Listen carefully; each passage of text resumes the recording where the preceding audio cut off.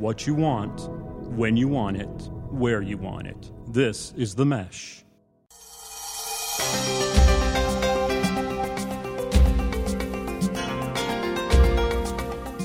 Hello, and welcome to the Caregiver community.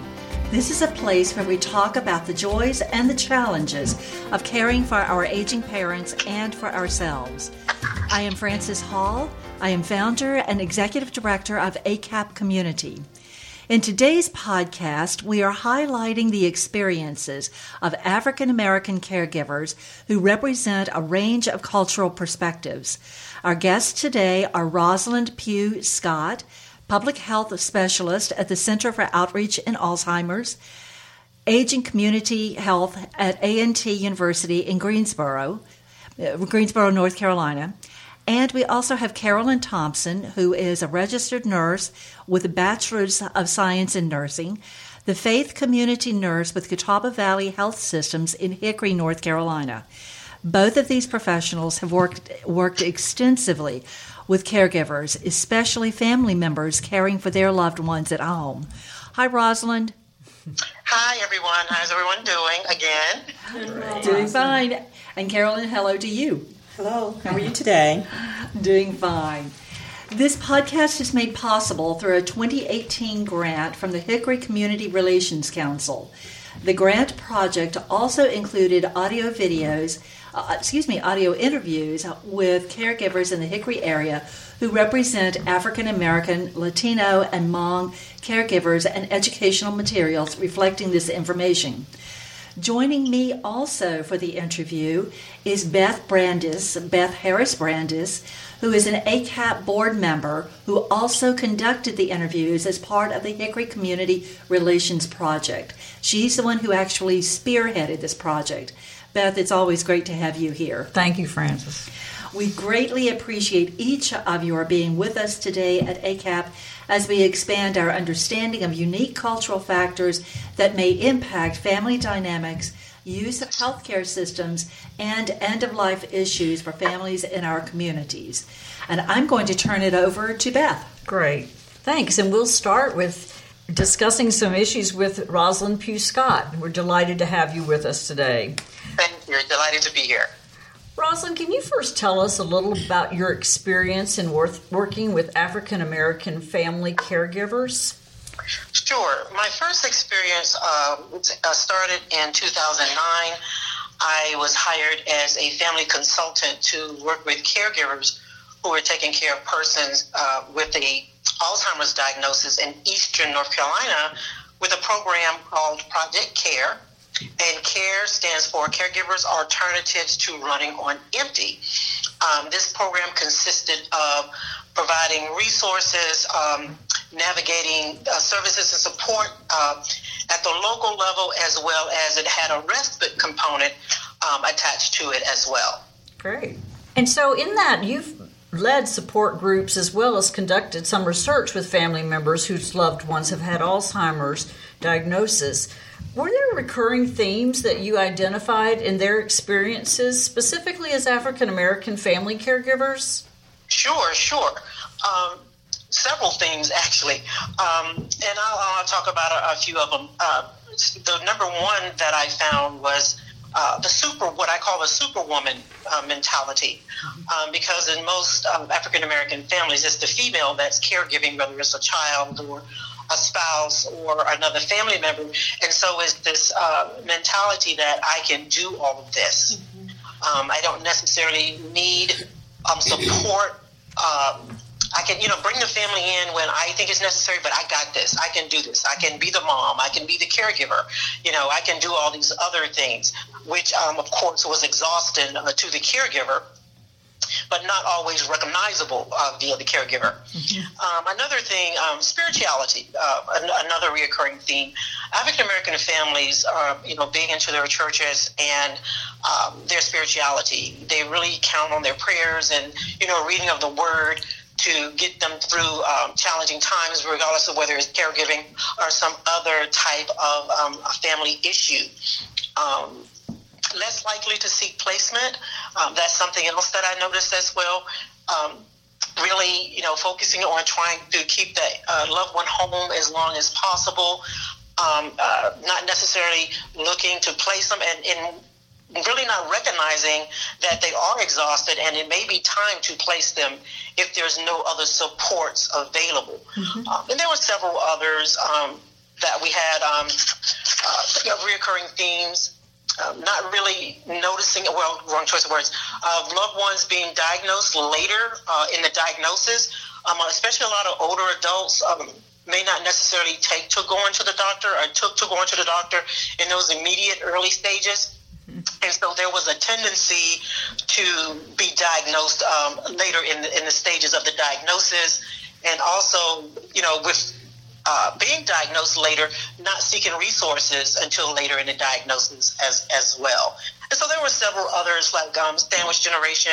More than likely, the caregiver is a wife, a husband, and a child taking care of a mom or a dad, and possibly still working. So that was a few of the reoccurring things that I noticed in the African American community. That's really helpful to hear. Did you notice in families that were caring and handling a lot of daily living activities, were there some themes that you saw there that you felt were specific culturally? Well, in the rural communities, probably more so, because even though I started out in 2009 with 4 counties, I ended up working in all of eastern North Carolina, which is a total of 33 counties. With the ADLs, once again, female caregivers, that superwoman mentality, I can handle this, I can take care of this loved one, even when it came down to the point where they may not be mobile. It's still that strong desire to do as much as you can, as long as you can, not really considering their own health and the consequences of, how that may impact them as well. Right. So when families began to try to distribute the responsibilities, were there things that you noticed in terms of family dynamics that either promoted coordination of that or inhibited it? Well, first come, first serve. In the African American family, there really is no structure or format for assigning the responsibilities. Okay. In most cases, whomever the primary caregiver is, they may be the person that does it all. They may be, doing the care. They may be handling the finances. They may be driving them to the doctor's appointments. All of those types of things. We had a caregiver conference here last year, and we had a Mr. Brian Pitts, who was named co-anchor of ABC Nightline, African American gentleman, and he had, I think it was he had 3 siblings. He had 2 other siblings, and a host of aunts and uncles and cousins that helped him take care of his mom. And his testimony was amazing to me, because I had never heard of a family so organized in the care of a loved one. And he talked about how each person was assigned a responsibility based on their gifts. An example of that would be like, he was out of the siblings, he was the one they knew made the money because of his occupation. So anything that had to do with finances, he took care of it. His brother was a truck driver, so he took care of, he liked to work with his hands, so he took care of things that were involving the home. In my experience in working in Eastern North Carolina, there was not a lot of that type of deciding on who would do what. It was just, you happen to be here, not really focusing on your skills of being able to do it. It's like, you're the primary caregiver, and so you're ending up having to do it. Right. Well, it might be a good delegation model for some of us to pay attention to as we care for our family. It was. I mean, I could.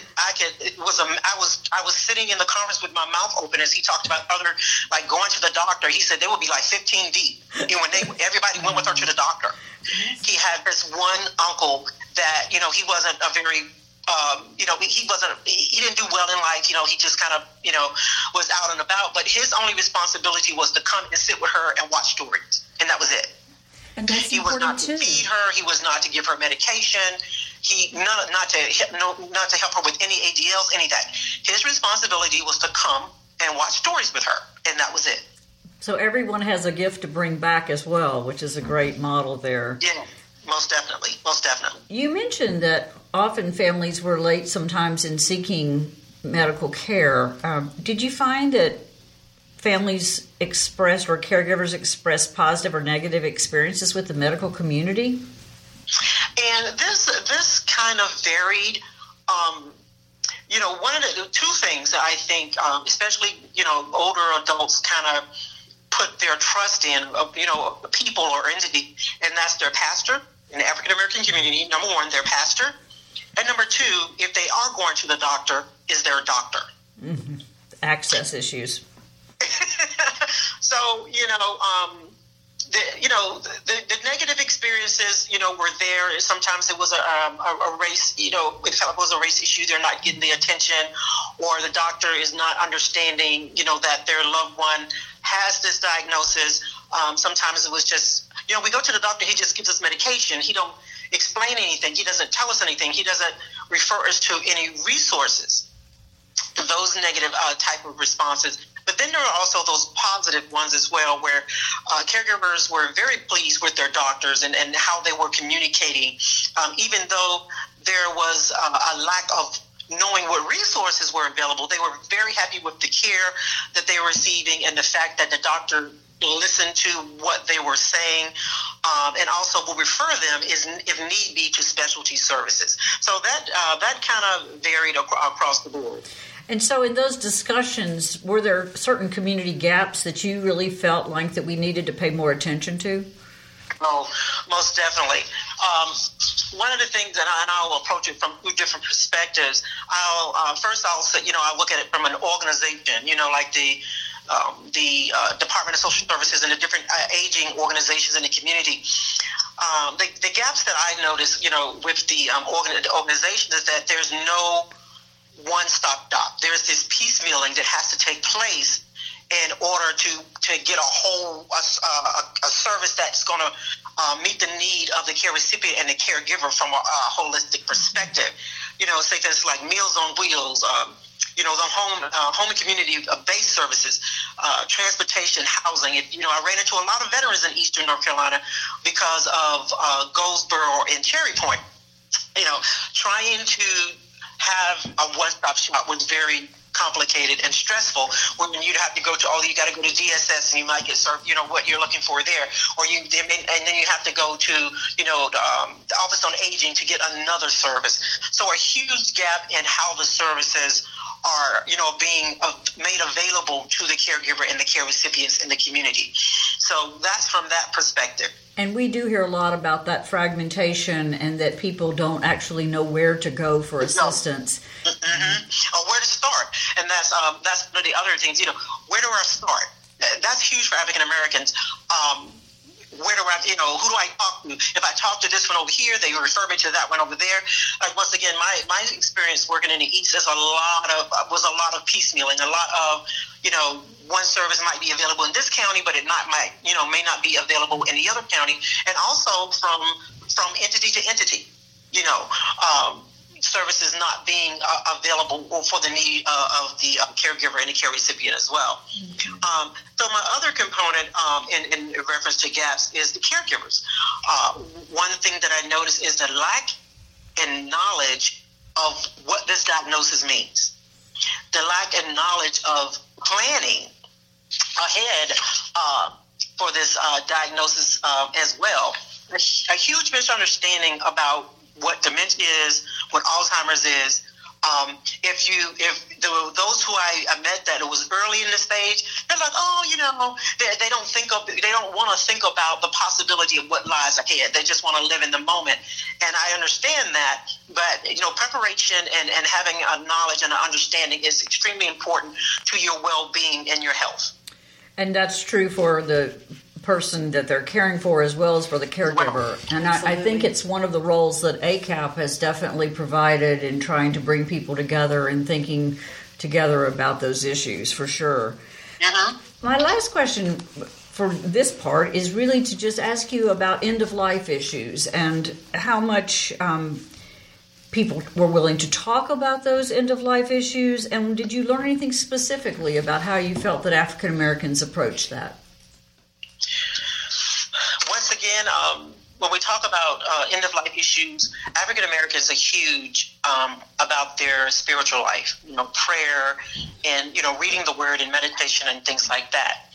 The majority of the African American families that I work with, that was their stronghold or their go-to when it comes to end-of-life issues, knowing that, God, they're, of course, using the term, God's going to take care of it, and he's not going to forsake me, and we're going to be okay through our prayer in our spiritual life. But also with that is the lack of wanting to talk about the other type of planning, advanced directives, and like your power of attorneys and your wills, and having that conversation with there may be other siblings, other family members, but having that conversation about what the care recipient really would like their end of life to be like, and of course including them in that conversation. There was a stigma in the African American community about having that conversation, and I think once again that all stems around spirituality. Not wanting to. We don't need to discuss that. When time comes, we'll deal with it at that point. And then, of course, when that time comes, having a lot of broken pieces and not understanding what needs to really happen, because everybody's emotional and making decisions that probably will be in the best interest of the whole situation. But end of life is a conversation that African American families do not like to necessarily discuss in terms of what needs to happen outside of their spiritual life. Well, that's an extremely important point, and I think it is instructive for us to think about creating context and venues where it becomes more comfortable and accepted to have those conversations and provide the resources. So we thank you so much for bringing that out. We're going to just pause here at this moment and shift over to our conversation with Carolyn, and I'm going to turn this over to my colleague Frances at this point. Okay. Thanks, Beth. And thank you, Rosalind. That was some great information. Yes, we want to focus a little bit on some conversation with Carolyn Thompson, who is a faith community nurse here in Hickory, North Carolina. Carolyn, tell us first a little about your work as a faith community nurse in our community. What does that mean? What does that entail? You might have, again, good afternoon to you. Mm-hmm. You might have heard of faith community nurse termed parish nurse. Right. In the past, recently, the name changed faith community nurse because it encompasses communities. Faith community, there has to be a church or a Christian organization involved to, first of all, be a faith community nurse. And I work with a community of churches, so Hickory City at large, Catawba County, and we do lots of preventative care, education, health promotion, just trying to keep people steady at their disease where they are, trying to keep it from progressing if they're already diseased. So lots of education, exercise programs. We do a lot of that. So we do our best to promote health in the faith community. I'm pretty fortunate. I have several churches, therefore I have several pastors that I work with, and believe it or not, each church community, even though they're African American churches, they're all different with different needs. Sure. But that sort of dovetails with what Rosalind was saying earlier about the importance and the centrality of church and faith community in the African American culture, the African American population. You were part of the Hickory Community Relations Grant Project. And assisted ACAP in conducting the interviews with the African American family caregivers in our community. Can you comment first on just the experience of conducting those interviews? I heard they were so powerful. Those interviews were very, very powerful. They were strong interviews. You could sense and feel the strength. And I interviewed only ladies. I don't know if there are many men caregivers. I don't know any men caregivers. So all of mine were female and very heart-wrenching. We cried together. We laughed together. There were times when I had to stop the recording just so that the interviewee could gather themselves. It was very, and it was spiritual. It was very spiritual as well. Yeah. I kept hearing stories about some of those interviews and that they were just so powerful for you all who were listening, but also for those who were sharing their stories. Can you tell us a few of the recurring themes that emerged during the interviews? Of course, some of what Ms. Rosalind has already stated, but to add to that, even though these families were caring for families, they were fearful. They were fearful of some of the things that they knew about their loved one, but they were also quite fearful of the things that they did not know. I felt, too, that it was overwhelming for them. They felt stressed. They pointed out that they felt lonely. They felt abandoned. So they felt the whole gamut of feelings and emotions that a person could possibly feel who's providing care to a loved one. And Carolyn, I remember you were talking about how initially family caregivers felt some support even from their church. Initially, yes. The daily experience of the repetition and demands really was so stressful because after a while people forget that they're experiencing this daily and caring for their loved one. Which is interesting because most of these people are part of a faith community. They have been, for their entire life. Once you're no longer attending church, well, people see that you're not there. And initially they said that the faith community was very supportive. But, as time continued to go on, they felt forgotten. Yes. How sad. Because that's such a grueling experience to be a caregiver day in, day out, or can be. Were there any specific cultural issues that seemed to impact the daily living activities? Well, just as Ms. Scott, she's already, talked about the Superwoman complex or Superman complex, I guess. But these family members also felt or expected other family members to participate. In the African American culture, that is what happens. A family takes care of a loved one when they become ill. So a lot of them felt abandoned because that part of who they were did not take place. They felt alone, that no one was there to support them. I was pretty fortunate. I interviewed 3 sets of people, but then a 4th set that contained 3 caregivers. I interviewed one lady thinking that she was a stay-at-home caregiver, but she has gone back to work. One who I knew was working, and then one who was a long-distance caregiver. And then I interviewed a family who was caring for their loved one in the mom's home. The 3 sisters live in the mom's home. They all moved back to the mom's home to provide care. And got different experiences from all of them. So it sounds like a lot of times for those who are really, I'm going to call it in the trenches of caregiving day in, day out, that all too often they feel abandoned by their family, but also from their faith community. And so they feel like they are out here doing this incredibly important but incredibly difficult work all alone. They spoke to how difficult being a caregiver was, how it takes you away from your normal routine, and how you have to learn to develop a new routine. They're doing something that they've never done before a lot of times, and not knowing how to access the resources. I found that to be a theme as well. Those resources may be there, but not knowing how to access them, and having fear about how to access them, hearing rumors and stories in the community about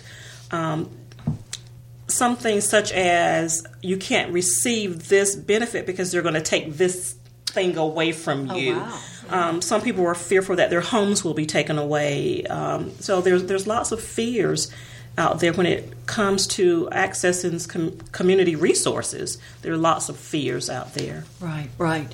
So education of what is available, how to access it, what the impact is, would be really important. Very important. Yeah. And also allowing people to understand that these resources are available to every person, regardless of race, creed, color. And I think that is a cultural barrier as well, that a lot of people just don't think that those particular community resources are for me or for my family, because they haven't had access all along. Right. Yeah. Were there any other particular supports that they identified being needed?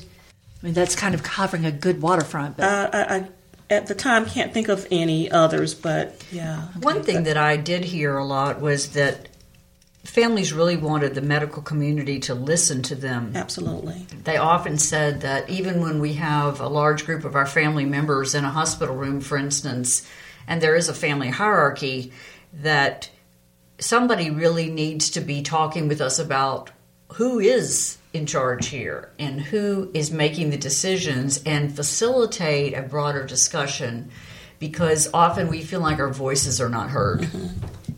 Absolutely. Absolutely. Yeah. Are there other pieces of the whole medical experience and medical community that you heard as themes, either positive or really challenging? Well, I think during the illness, during the acute phase of the illness, the caregivers did not feel that they were that they had a voice, that they were being heard. They did not feel that the doctors supported them in the care of their loved one, so much so that the doctors did not tell them everything. One person I interviewed, her mom was very close to her doctor, and she felt that the doctor was keeping things from the family. And it could be that he and the mom had that discussion that she should be the one to tell.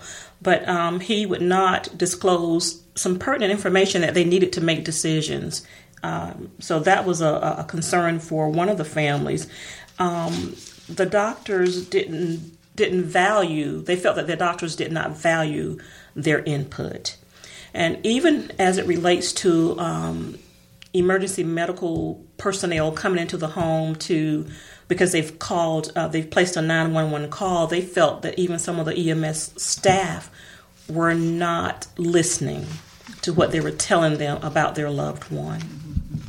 That would make a difficult situation even more difficult. Yeah. Were there issues that surprised or troubled you as the interviewees recounted their experiences?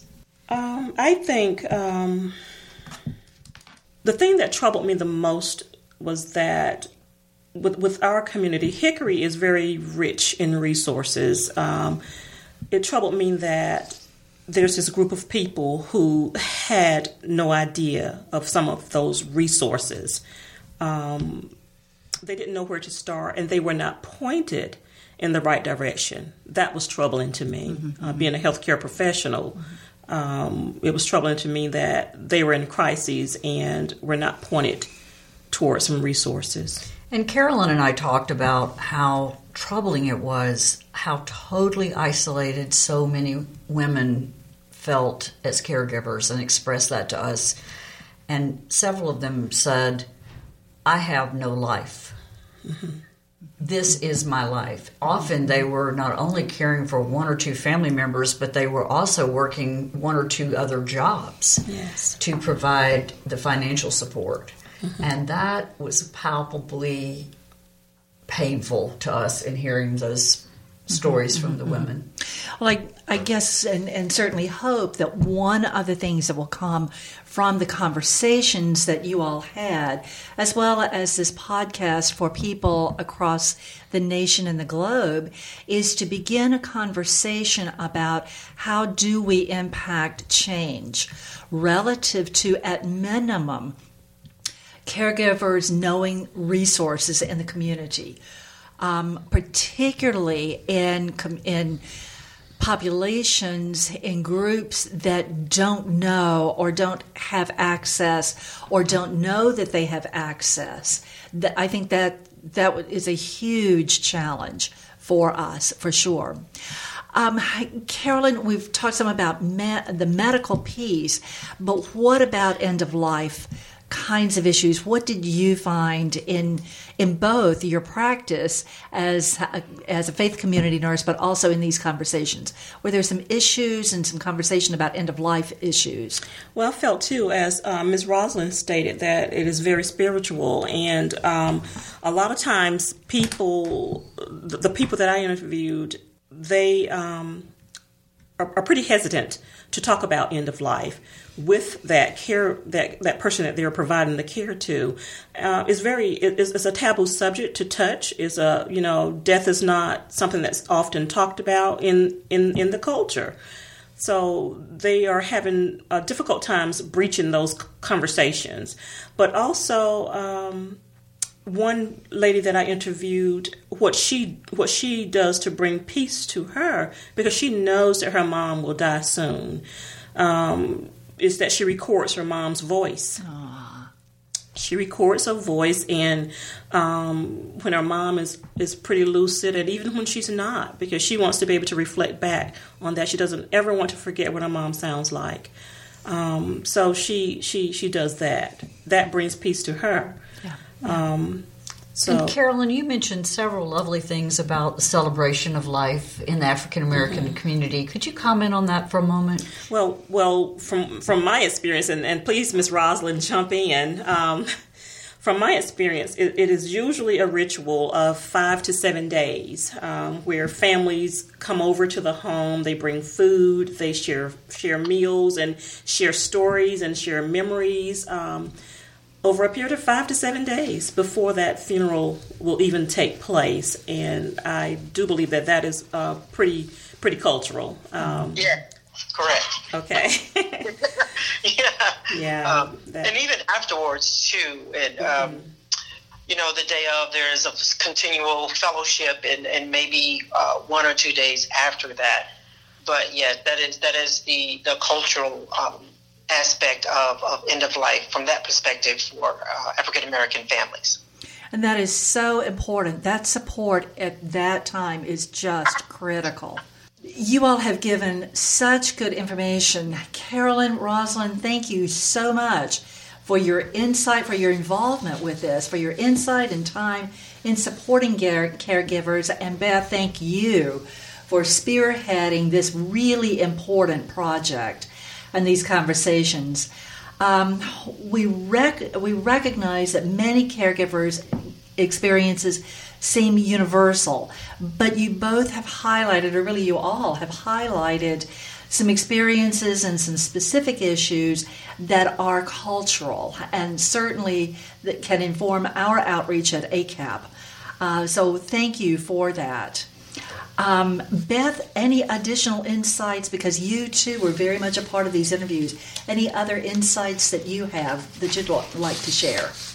I feel like we just need more venues for people to express their experiences, and it was enlightening, it was emotional, and it was instructive for us in conducting these interviews. And I thank you for the opportunity, and we want to thank the Hickory Community Relations Grant for making it possible. Absolutely. And I would like to add too that some of these interviewees would love to participate in support groups, but the time is not there. Right. When would I be able to come? And they themselves did not want to be the ones to start a support group because they did not feel that they could continue that. Wow. Rosalind, any other input? No, I was just listening to what Carolyn was saying. That's pretty interesting. That the desire is there for the support group, but to attend, but not to start one. And maybe it's a matter of having respite. Who would take care of my loved one? Right. If I attended the support group and help me with that. So maybe it's just a matter of having resources that will allow them to attend. And then again, it could be a transportation issue. And I'm looking at this from Eastern North Carolina, which, as Carolyn said earlier, areas are different. I covered 33 counties, and even from one county to the next or one town to the next, things are very different. So, that's great that the desire is there. So How do we fill that gap? How do we fill that need? What is it that we can contribute that would, have them attend? Right. Absolutely, absolutely. And sort of on that note, it seems to me, because these podcasts are listened to by people across the country and literally across the globe, I look for what is that sort of marching order, if you will. How do we take this beyond this point? For both of you, I guess, Rosalind and Carolyn, is the parish nurse or the faith community nurse, is that a fairly universal position or role in faith communities within an African American culture? No, not at all. Within the other cultures, yes. There's about 2,000 faith community nurses across the United States. That's not many. Not many at all. Not many at all. Wow. Yeah. Wow. And I can, I know, and like I said, once again, in my experience in Eastern North Carolina, I had not come across any parish nurses. Not saying that they were not out there, and the many caregivers I work with in the African American community, I did not encounter any parish nurses at all. And I did Project Care from 2009 through 2017. Well, Frances, I think there was one other takeaway, too, that I thought in terms of just systems of care, that with our existing mental health systems, we really need to be exploring what people's experiences and family histories are and how that impacts caregiving. Because trauma and difficulties and resentment and family dynamics are heightened in the caregiving experience for families. Absolutely. And many things play out again in ways that are surprising, but it's such an intensive experience that all of those things and some of those early losses and hurts come out, and then that ends up causing some friction at times around favorites and financial issues and distribution of resources in the family. So I think that mental health professionals, we can take note of how we should not neglect that area and recognize the impact of early experiences. Absolutely. Beautifully stated. I will say that one universal organization in every community is the Area Agency on Aging. Correct. And I would certainly point all of our listeners to your area, to your regional area agency on aging.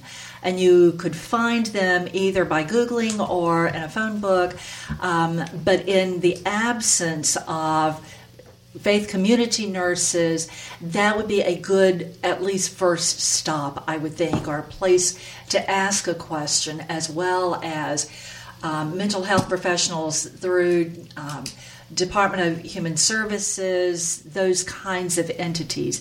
But certainly going to your church or your faith community would make a lot of sense. And that's what I wanted to add when you said the universal organization. The second universal organization in our communities would be the church. Sure. It would be the church. And the church is very powerful and could be very instrumental in assisting and helping caregivers to get to the place where they're comfortable, if there is such a thing. Good. I wanted to add. Oh, I'm sorry. No, go right ahead. No, I wanted to add, to piggyback off Carolyn, here at the Coach Center, and Carolyn is a part of this with her awesome self, we have our Coach Caregiver program that is focused on reaching out to the African American churches, whereas we have a number of churches that we bring for a pastor's breakfast to give the pastors a better understanding of what we're trying to do with our C3, which is to reach out to the church and to provide them with training and education and information on such things as Alzheimer's and caregivers and diabetes and healthy aging for themselves as well as their loved one. And then we ask the pastors to send 2 representatives from their church, and we're having our current, not marketing anything, but just kind of piggybacking, the church is very important, and we realize that in what we do. And so that's most definitely one of the focuses that we have right now here at our center, is to tap into the African American church and to help them or guide them along and being to having the information and the resources available to their members, because even though there may be a health ministry, they may not necessarily tap into the Alzheimer's component, or not necessarily into the caregiver component either. So we just either, we're trying to add on, or we're trying to help them start something new in regards to reaching the congregation about Alzheimer's and caregiving. Right. And so that's a universal model, really. Yeah. And that really is what we're talking about, or what are the models that can be used, replicated in other communities. You all, thank you so much. Beth, Rosalind, Carolyn, and for you listeners, thank you for joining us. This podcast is one of 28 podcasts to date that ACAP offers that address a variety of topics relative to caring for aging parents and their caregivers, you, the caregiver. You may find our other podcasts on the ACAP website at www.acapcommunity.org, or the MESH website, that's www.themesh.tv, or on Apple iTunes. And if you'd like to know more about ACAP or our local chapters in North Carolina and Pennsylvania with more to come, please visit our website, www.acapcommunity.org, or call us at 877-599-2227. Again, for all of you, thank you for being with us for this important conversation. Thank you.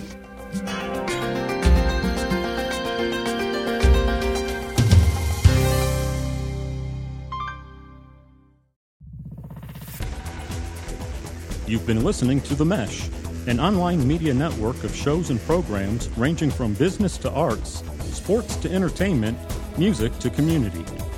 All programs are available on the website as well as through iTunes and YouTube. Check us out online at themesh.tv. Discover other network shows and give us feedback on what you just heard.